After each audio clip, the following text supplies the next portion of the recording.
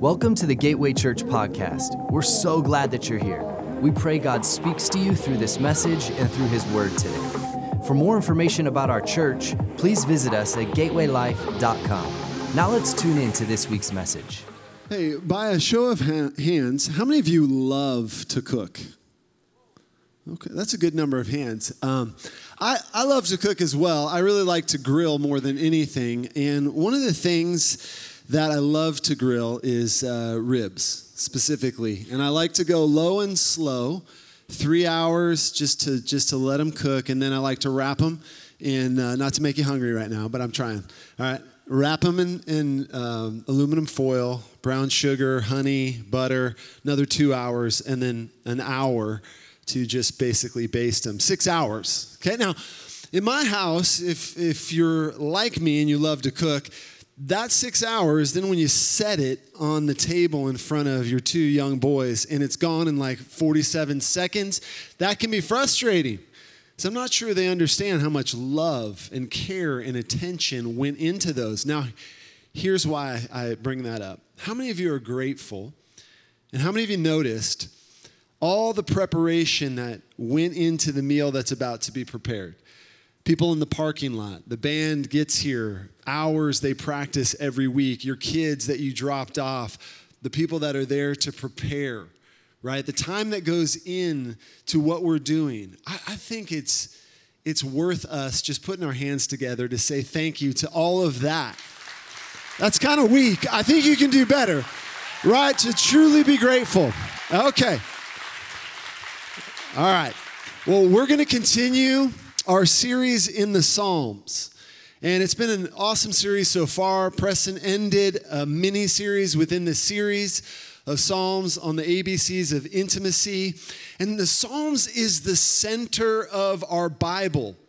This is an anthology, the historical roots of the people of faith that we are connected to. Their songs and their poems and their prayers. And these aren't superficial. We've mastered superficiality, haven't we? How are you? Fine. Good. What do you do? Superficial conversation, they run rampant in our society. But the Psalms brings us back to the honesty and the depth and the beauty when a soul expresses its heart and allows us to connect to the humanity. And I want us to lean into this. And Preston ended last week with really kind of a time of reflection. And that's the way that we're going to start today. Before we get into the text, I have a question for you. And I need you to think, all right? So for just a moment, when was the last time you felt homesick? When was the last time you felt homesick? And I want you to think specifically. What was it? What was it? What was the defining kind of feeling that you were homesick for? What was it? Food or comfort or acceptance, okay? Now here's what I'm going to ask you to do since we didn't have a question for you earlier. I'm going to invite you to stand to your feet, okay? You're going to find somebody that you don't know. Remember, we're all about a connection here, not just conversation. Connection is an exchange of humanity. It's an exchange of emotion. So you're going to have 2 minutes each to share about that moment, the last time that you were homesick, all right? You got 2 minutes each. Go. Find somebody. Share with them that moment. Introduce yourself. Be present in that moment. I'll give you prompts to let you know when your time is coming to an end. But what was it? What stirred that longing for home?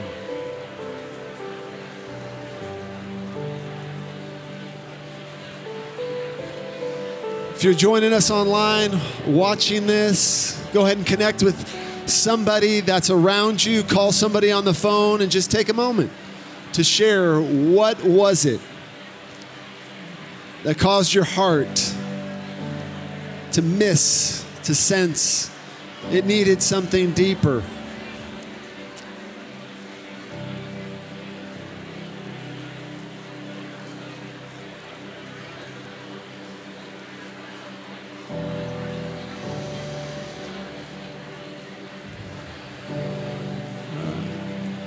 2 minutes. You got 2 minutes. If you've done all the talking, maybe let the other person share their story. All right.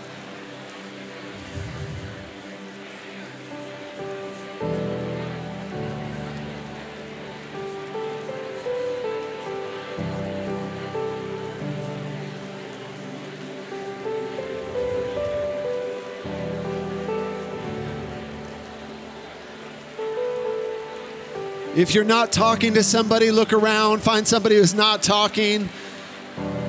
If you can't answer the question, at least go introduce yourself to somebody. One of the best gifts that we have in this body are the people. All right?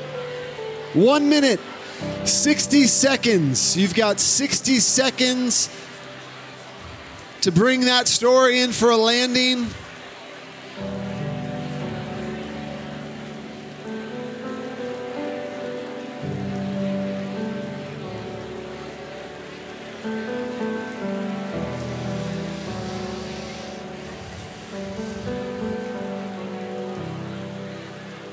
All right, 30 seconds. Start landing that plane, 30 seconds.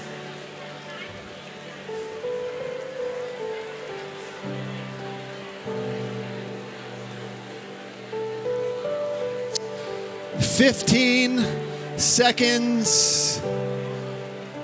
10 seconds. Wrapping it up, finding your seat.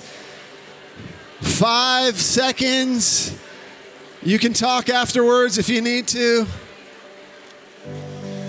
All right. You know what? I don't think that the term homesick is the right term. I don't think homesick's the right term because, it's not a disease, right? Even it's by definition, it's a longing. It's a longing for something, for your home, and during a time usually of absence from it that stirs fondness in your heart.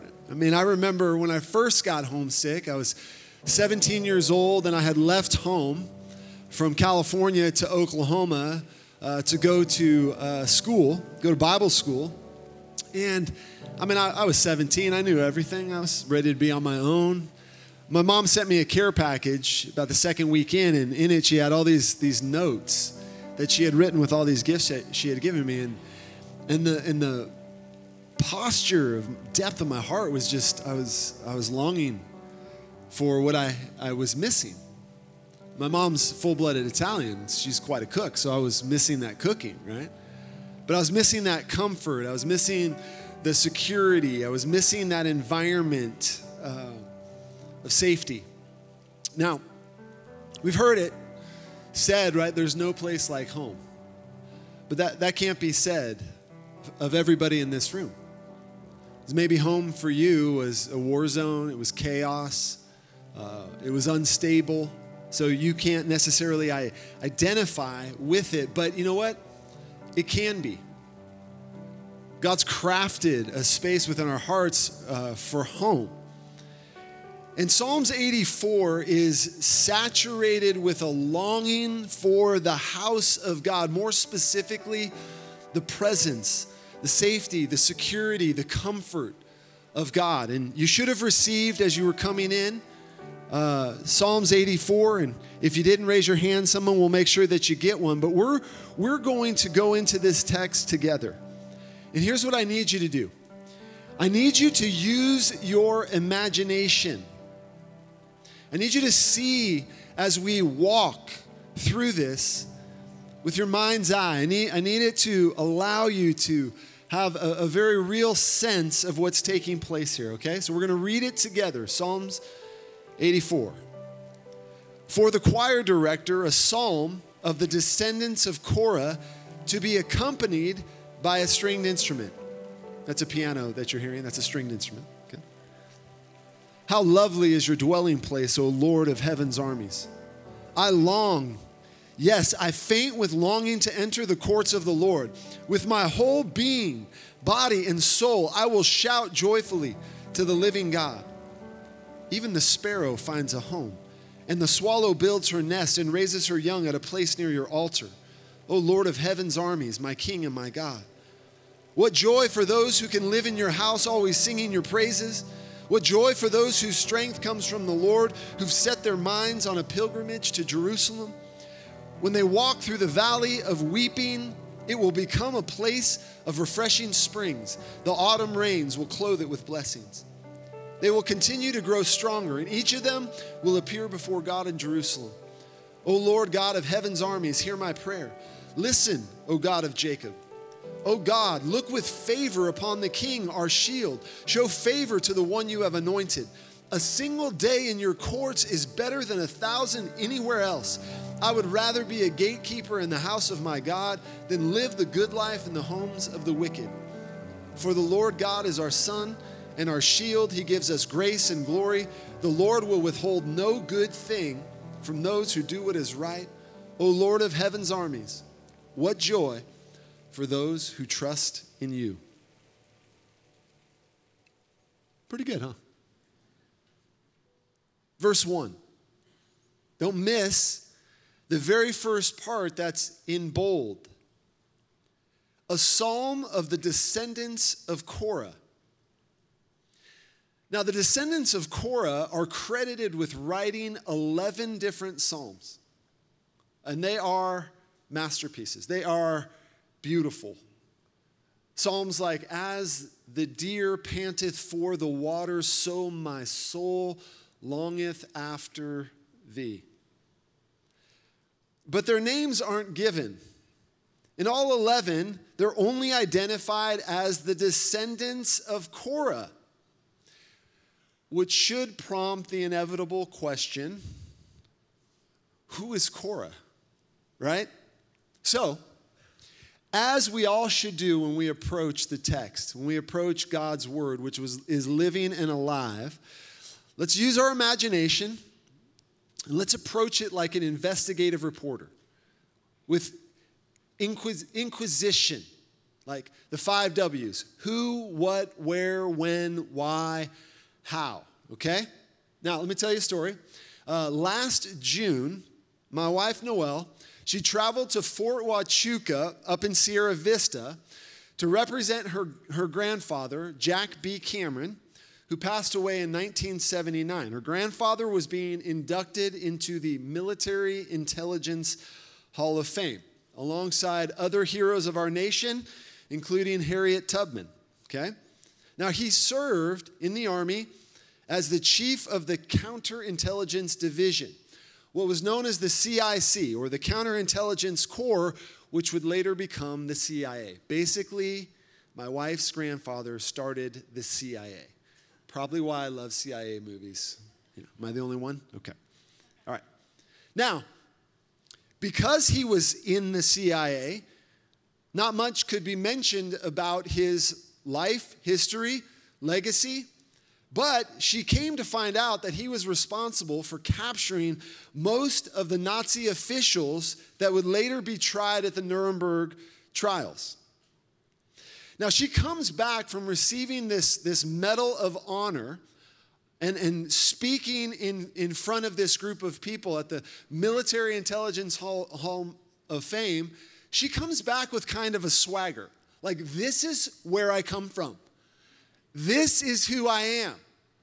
I just thought she was sort of like a detective all the time. You'd have to know her to understand this. But apparently she has some ancestral roots to her ability to find out some information.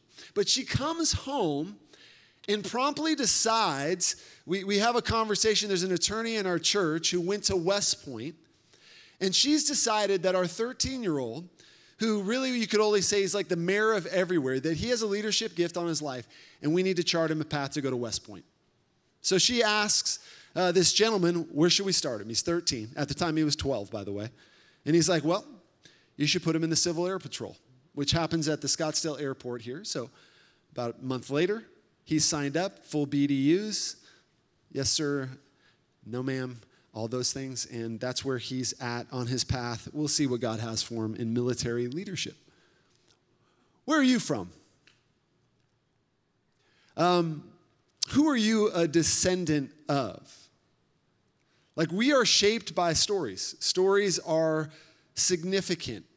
What do your ancestral roots look like?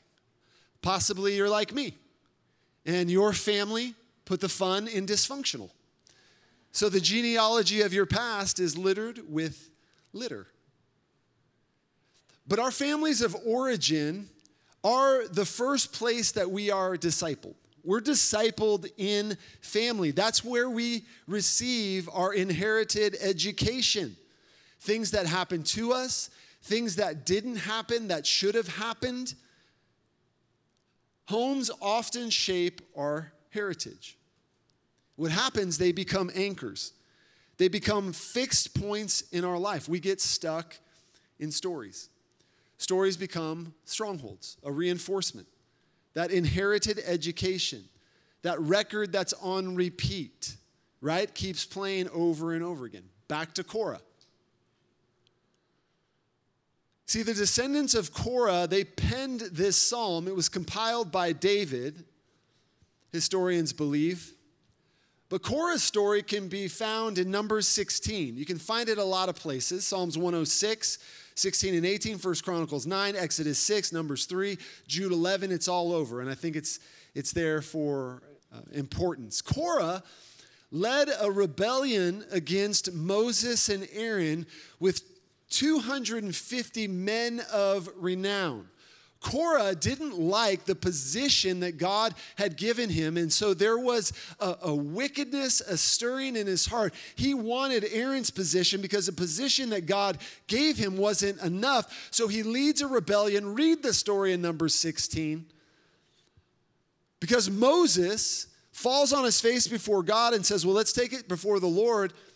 And so they come, and you can read the story, and the earth swallows up Korah and these 250 men. Numbers 26:10. But the earth opened up its mouth and swallowed them with Korah, and fire devoured 250 of their followers. This served as a warning to the entire nation of Israel.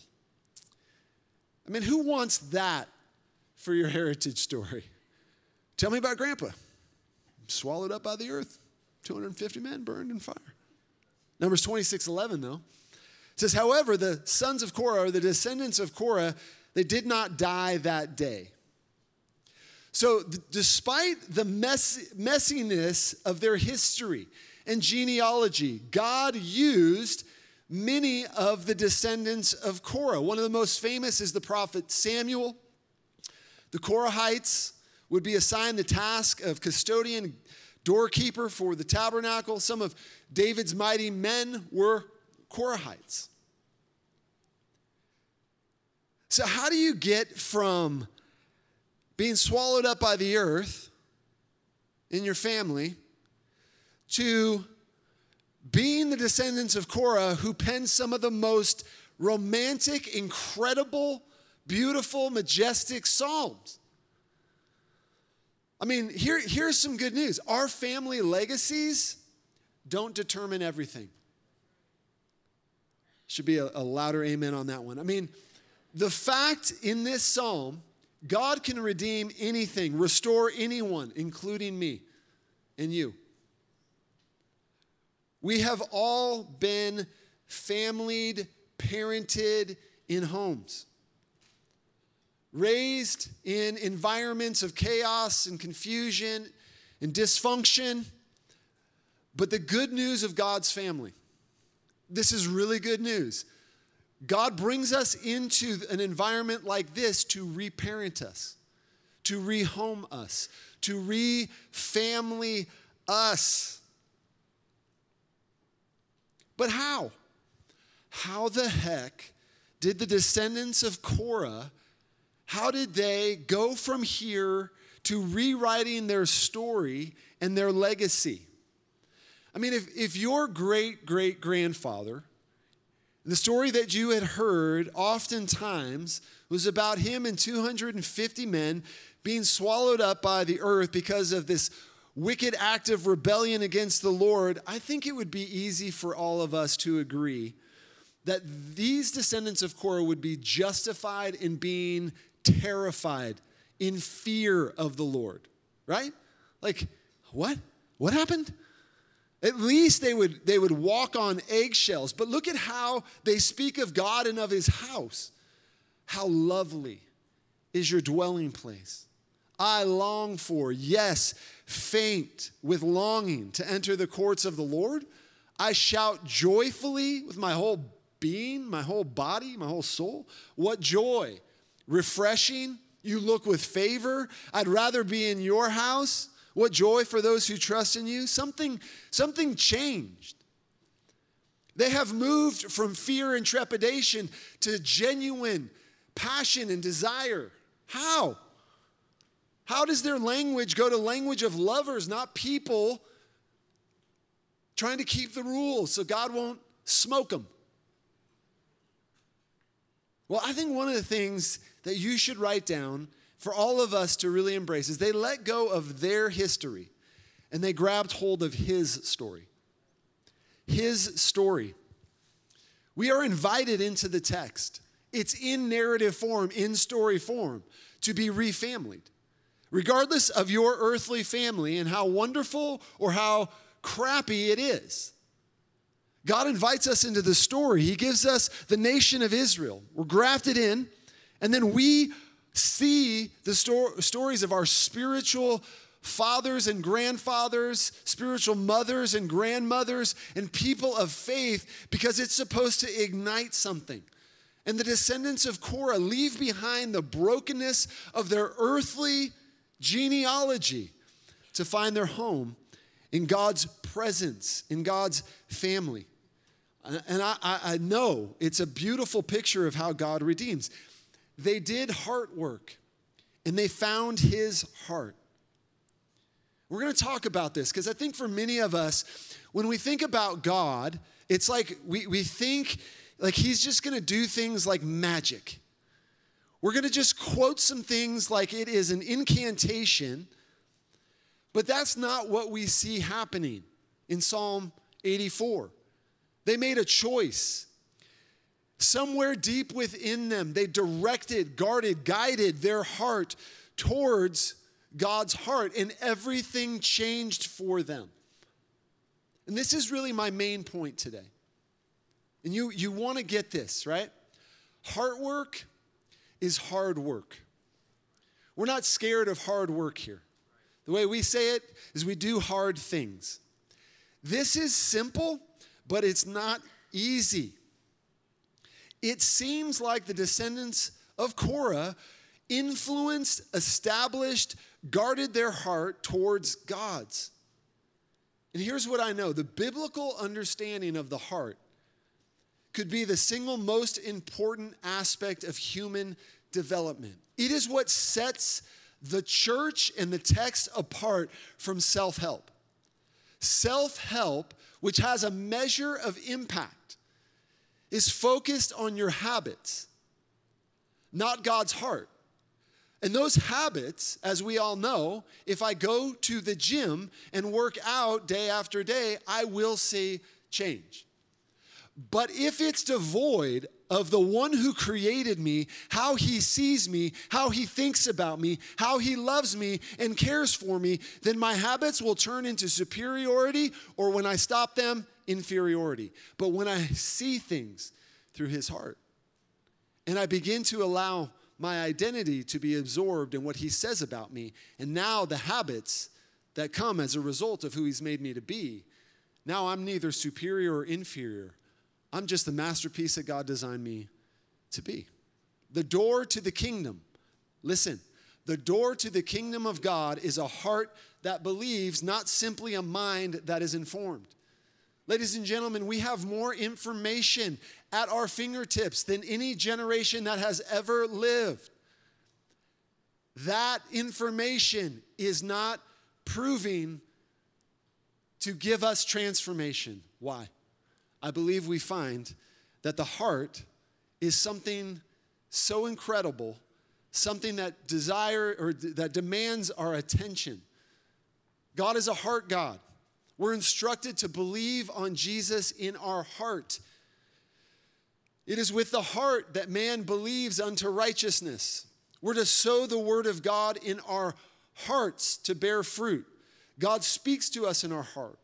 The list of biblical references to the heart's effect on every aspect of the life seems endless. I challenge you to look it up. Look up all of the passages. And it can be said that there is nothing God does in the life of a believer that occurs outside of the realm of the heart. See, Colossians 2 tells us that our spirit has been made complete in Christ Jesus. Have you ever thought to yourself, well, this is who I am in Christ, this is what Scripture says, why am I not experiencing this? Because there's heart work to be done. Heart work to be done. The heart is neutral. It is a processor. It is the place, though, that we commune and hear the voice of God. It is constantly receiving noise and chaos and clutter, especially in this time. So much distraction. So many voices that are coming against us. What exactly is the heart? Right, I said it's neutral. But it is the seat of our being. It is the real you. It is the automatic pilot of your life, the seat of your identity. It is the true guidance control system of your life. The place where you meet and commune and hear the voice of God. Now, functionally, it's the seat of all feelings, good or bad, the core of your understanding, the lens through which you see and interpret the world around you. Disobedience stems from a heart of unbelief.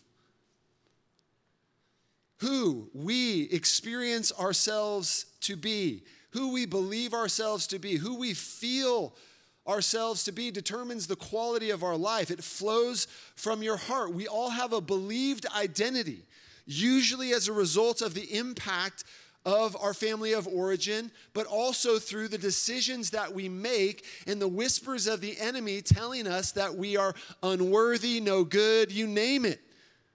But that believed identity is deeply rooted in our heart. And God wants to commune with us in our heart so that his true identity of us will be embraced, anchored, locked in, and loaded so that things will flow out of our life effortlessly. You with me? Who do you believe yourself to be?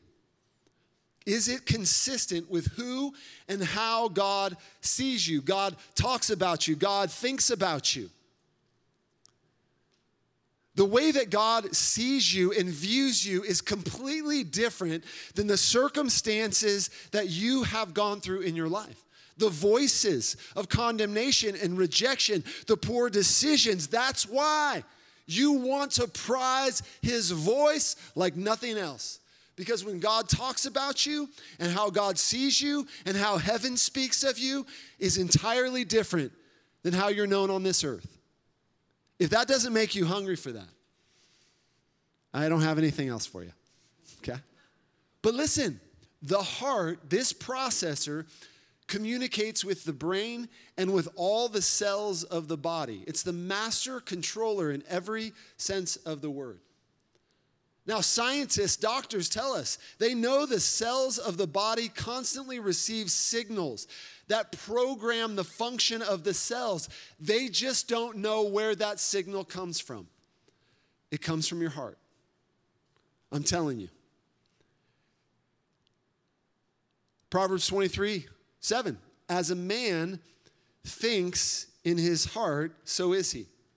That's why Proverbs 4:23 says, above all else, guard your heart, for it is the wellspring of life. Guard your heart. Out of it flow the issues or the boundaries of life.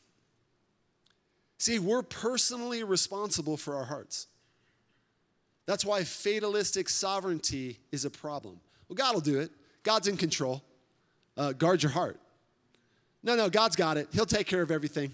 Doesn't matter what's going on. No, just quote some scripture verses, sprinkle some water on that, and we got that. Guard your heart. You're responsible. Personal responsibility is a part of this. Guarding your heart. Matthew 12:34, out of the abundance of the heart, the mouth speaks. Proverbs 12:25, anxiety weighs down the heart. See, depression has to do with the heart. What you meditate on, what you think about. Starts as a thought, and you begin to consume that to the place that you feel the weight of fear. You feel it in your heart.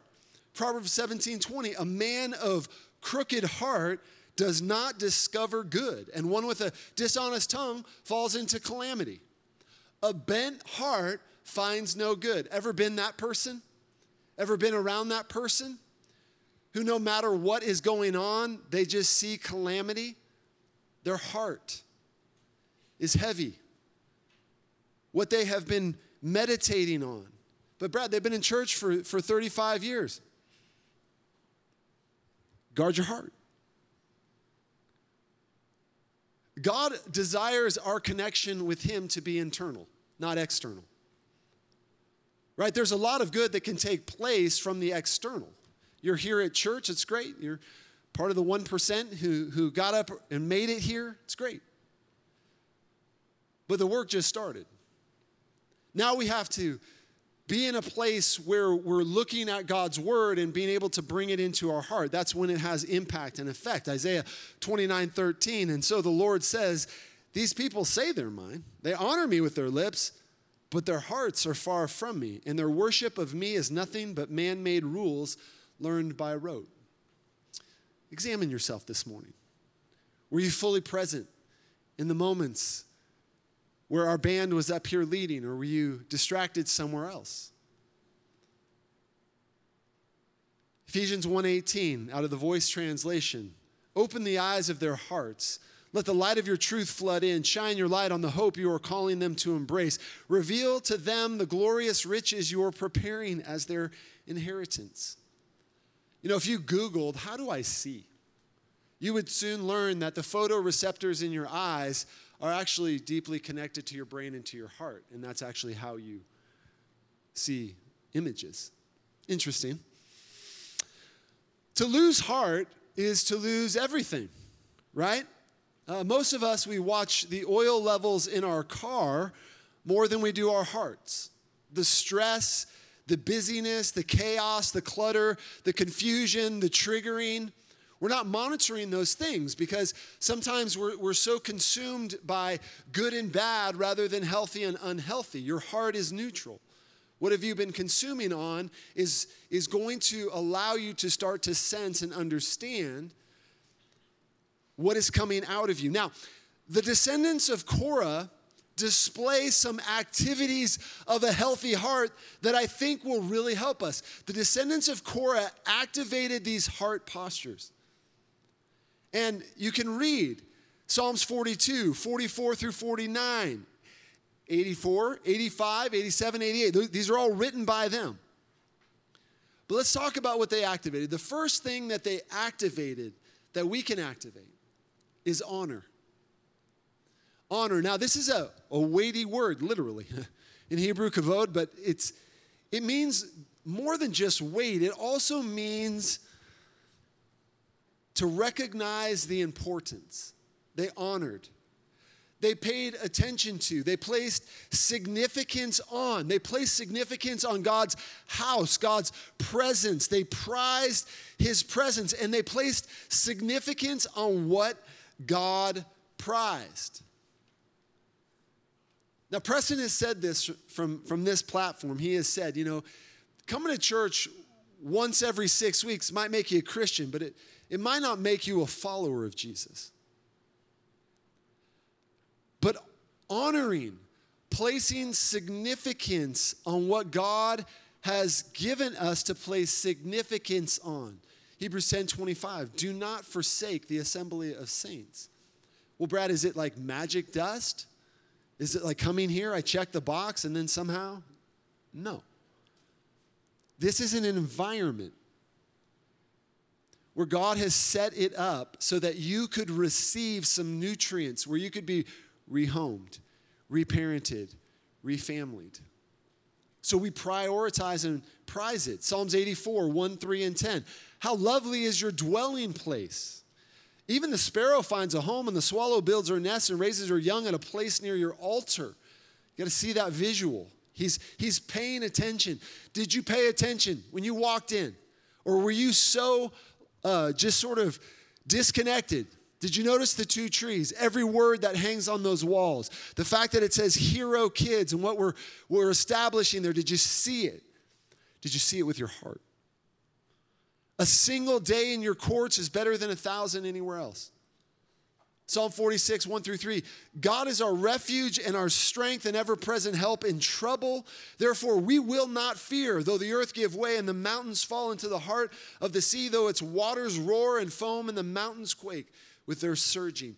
You don't get that unless you pay attention, unless you are aware. You wouldn't even see a sparrow making its nest.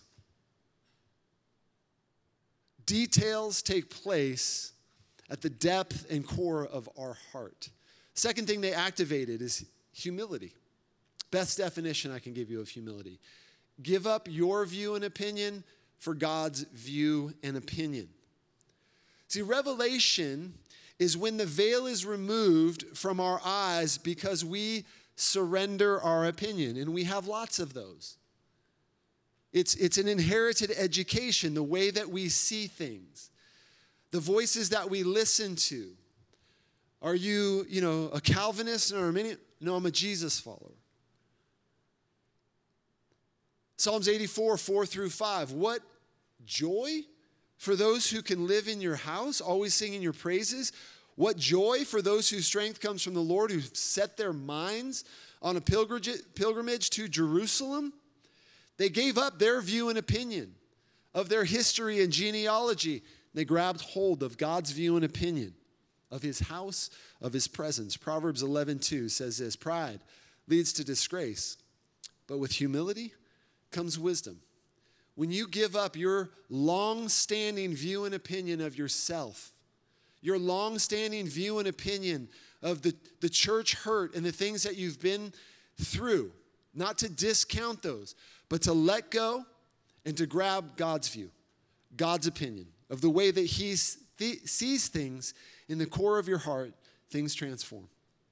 The third thing they activated was hunger. Hunger, a desire or a craving for. Catch this. Our hearts were designed for desire. Remember, the heart is neutral. But your and my heart was designed for desire. Desire is like a fire. Whatever you have awareness, give attention to, appreciation, and affection will create appetite. So here's what happens with that fire. We all know there's been an area of our life where our desire became a fire and it burned some things down in our life. Right? The heart that was created by God to be directed by us is within our control. So when we place that towards things that will never fully handle that fire, stuff gets burned down. That's why we establish boundaries. That fire will then be energy, fuel, and life. You with me? But we've all had something that we've given attention to that could never contain it. Drugs, alcohol, sex, Netflix. Oh, that was kind of a degrading scale there. But that's not what this passion is for. Now, I grew up thinking suppress those desires. But what I've soon realized is this heart is meant to be ablaze. And the only way that it functions for life and the truest and best version of myself is when I direct that attention and that passion towards God. Psalms 84:2. I long, yes, I faint with longing to enter the courts of the Lord. With my whole being, body, and soul, I will shout joyfully to the living God.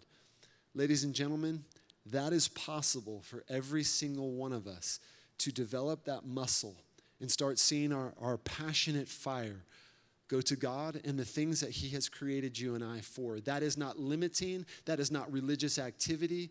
That is the purpose and being for why we were created by the master of life.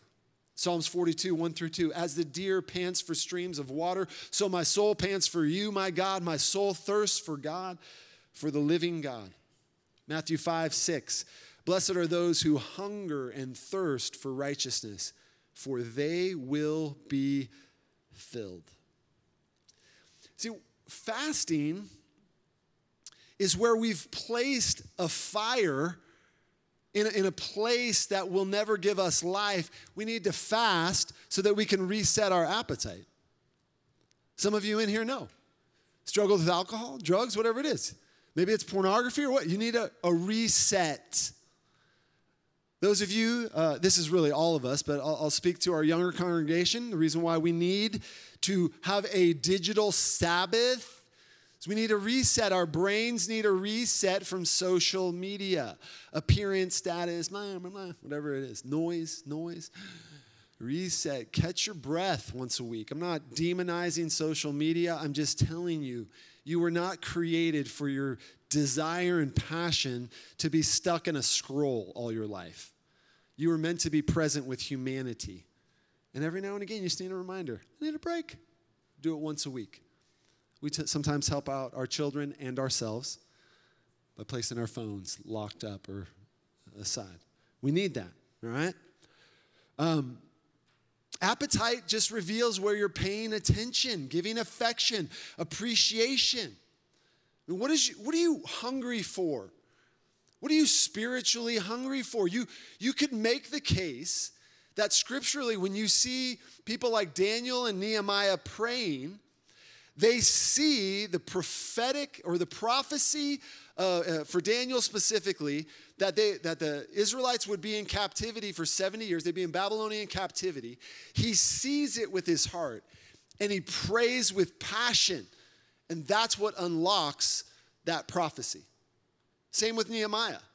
It's not just some religious praying, God, bless the pygmies in Africa and, help everyone be nice and sweet. Amen. That kind of prayer ain't getting anything done. I feel like saying that stronger. I'm not going to. But here's the deal. Here's what I know to be true. When your eyes capture the revelation of the living word of God in an area and you begin to pray with passion, stuff starts going down. Now, Brad, what are you spiritually hungry for? I'm hungry right now. I'm hungry for healthy hearts, healthy homes, healthy habits. I'm hungry for that. I am spiritually hungry for the men within this body to start rising to the place where they see themselves the way that God does, and they start stepping into the authority given to them by God. Sign up for Men's Night. It will be an immersive, interactive experience to reshape your life. I'm passionate. I am not passionate about men's ministry, but I am passionate about men rising to the level with which God's called them. What a great, there was like 4 ladies cheering, and all the guys are like, well, I don't know about that. I'm not in on that. Okay. Psalms 27:7 says this, one who is full loathes honey from the comb, but to the hungry, even what is bitter tastes sweet. What does that mean, Brad? That means if you're full of a bunch of crap, you are going to be so full that you can't even enjoy the morsels that God places in front of you. And that isn't just negative. This can also be for those of you who are so full of theology, so disconnected from your heart with God. You're full. You can't even sit in this environment because you're evaluating my message and the fact that I'm wearing Converse shoes. You can't get over it. You're not sure, is God even in this place? Oh, he's here. Where are you? Where are you? But when you're hungry, even what's bitter tastes sweet. 4th thing that they activated was hope. The confident expectation of good things. The phrases, what joy, when their great-grandfather was swallowed up by the earth. Psalm 84:11. For the Lord God is our sun and our shield. He gives us grace and glory. The Lord will withhold no good thing from those who do what is right. What? How do you write that? Like, what? What? They did some heart work. Proverbs 13:12, hope deferred makes the heart sick, but a longing fulfilled is a tree of life. We all have a heart condition. Every one of us here. What's yours? How's your heart? Listen to what Dallas Willard says. He says, he saves us, God, by realistic restoration of our heart to God and then by dwelling there with his Father through the distinctively divine Spirit. The heart, thus renovated and inhabited, is the only real hope of humanity on earth. Mic drop. Here's what we love to do around our table. How's your heart? It's not a statement of condemnation. How's your heart? Are you hurting? Are you exhausted? Are you angry about anything? Are you resentful? Is there some tension? It just is. This is why our hearts need to be guarded, protected, guided. There needs to be an awareness of what's gotten in so that you can begin to take the word of your mouth and the meditation of your heart from God's word and allow him to bring health and healing so that the one who sees like nobody you know sees you will cause your eyes to be 100% in line with his eyes and the way he sees you. All right, Brad, thanks for those things. Thank you so much for honor and humility and hunger and hope. Great. Well, how the heck do we start? How do we start? Glad you asked. Thank you. Our hearts transform. You can turn over your paper by this ancient Hebrew word hesed or chesed. But I'm going to go with hesed because it's much easier. I don't want to spit on anyone in the front here. Okay. Now, hesed is not a word, people. It is a world. It is this incredible mass, this force. And it is the thing that unleashes honor, humility, hunger, and hope in our hearts. It is the key that unlocks the heart to receiving God's love, God's goodness. It's what unlocks the heart to loving your neighbors in a genuine and authentic way. It's what causes people to go after those who are in human sex trafficking and who are being trafficked. It's what caused Liz, who stood on this stage, and her husband to be foster parents, then adoptive parents to a child that was in a broken, hurting situation. Hesed. Simply defined as loving kindness, but my God, no. The word has so much depth. It's all right there. Psalms 23:6, Phil talked about Psalms 23, verse 6 says, surely goodness and hesed will follow me all the days of my life. It is inexpressible. It is deeply relational. It is the defining characteristic of God. This is the quality. Yes, his love, but my God, it is not just that. God loves me. No. Every psalm that turns, that's a lament that turns, is because somebody is expressing the pain and the agony, but God, your hesed. And everything shifts. When you are captivated, paying attention to, fully appreciating, and affectionate about how loved you are by the God of the universe, you'll start seeing yourself the way that he does. You'll start acting not as the world and the genealogy and the history. God will rewrite your story because he is the author of salvation. He is the author of life. Have you put your pen in his hand? Moses experiences this. He starts off kicking off his sandals, ends on his face before God over time. Why? Because it's a relational word for you to experience and understand God's goodness, God's loving kindness, to overcome your thinking and thoughts about your life and you being disgruntled and being a victim of that situation. No, nobody's condemning you for that, but you've got to grow in getting to know God, getting to prize and place significance on the things that he gives to you, his house, his people. Understanding that you need to be rehomed and reparented. I didn't have a good father. Well, God comes as a father to reparent you. God brings people in our body who come and they will show you a piece. Not be the whole enchilada, but they'll give you a piece of what you've been lacking and what you've been missing. But you've got to open up your heart to it. David experiences this. Even in the middle of all of his mess ups, he still sees the hesed of God.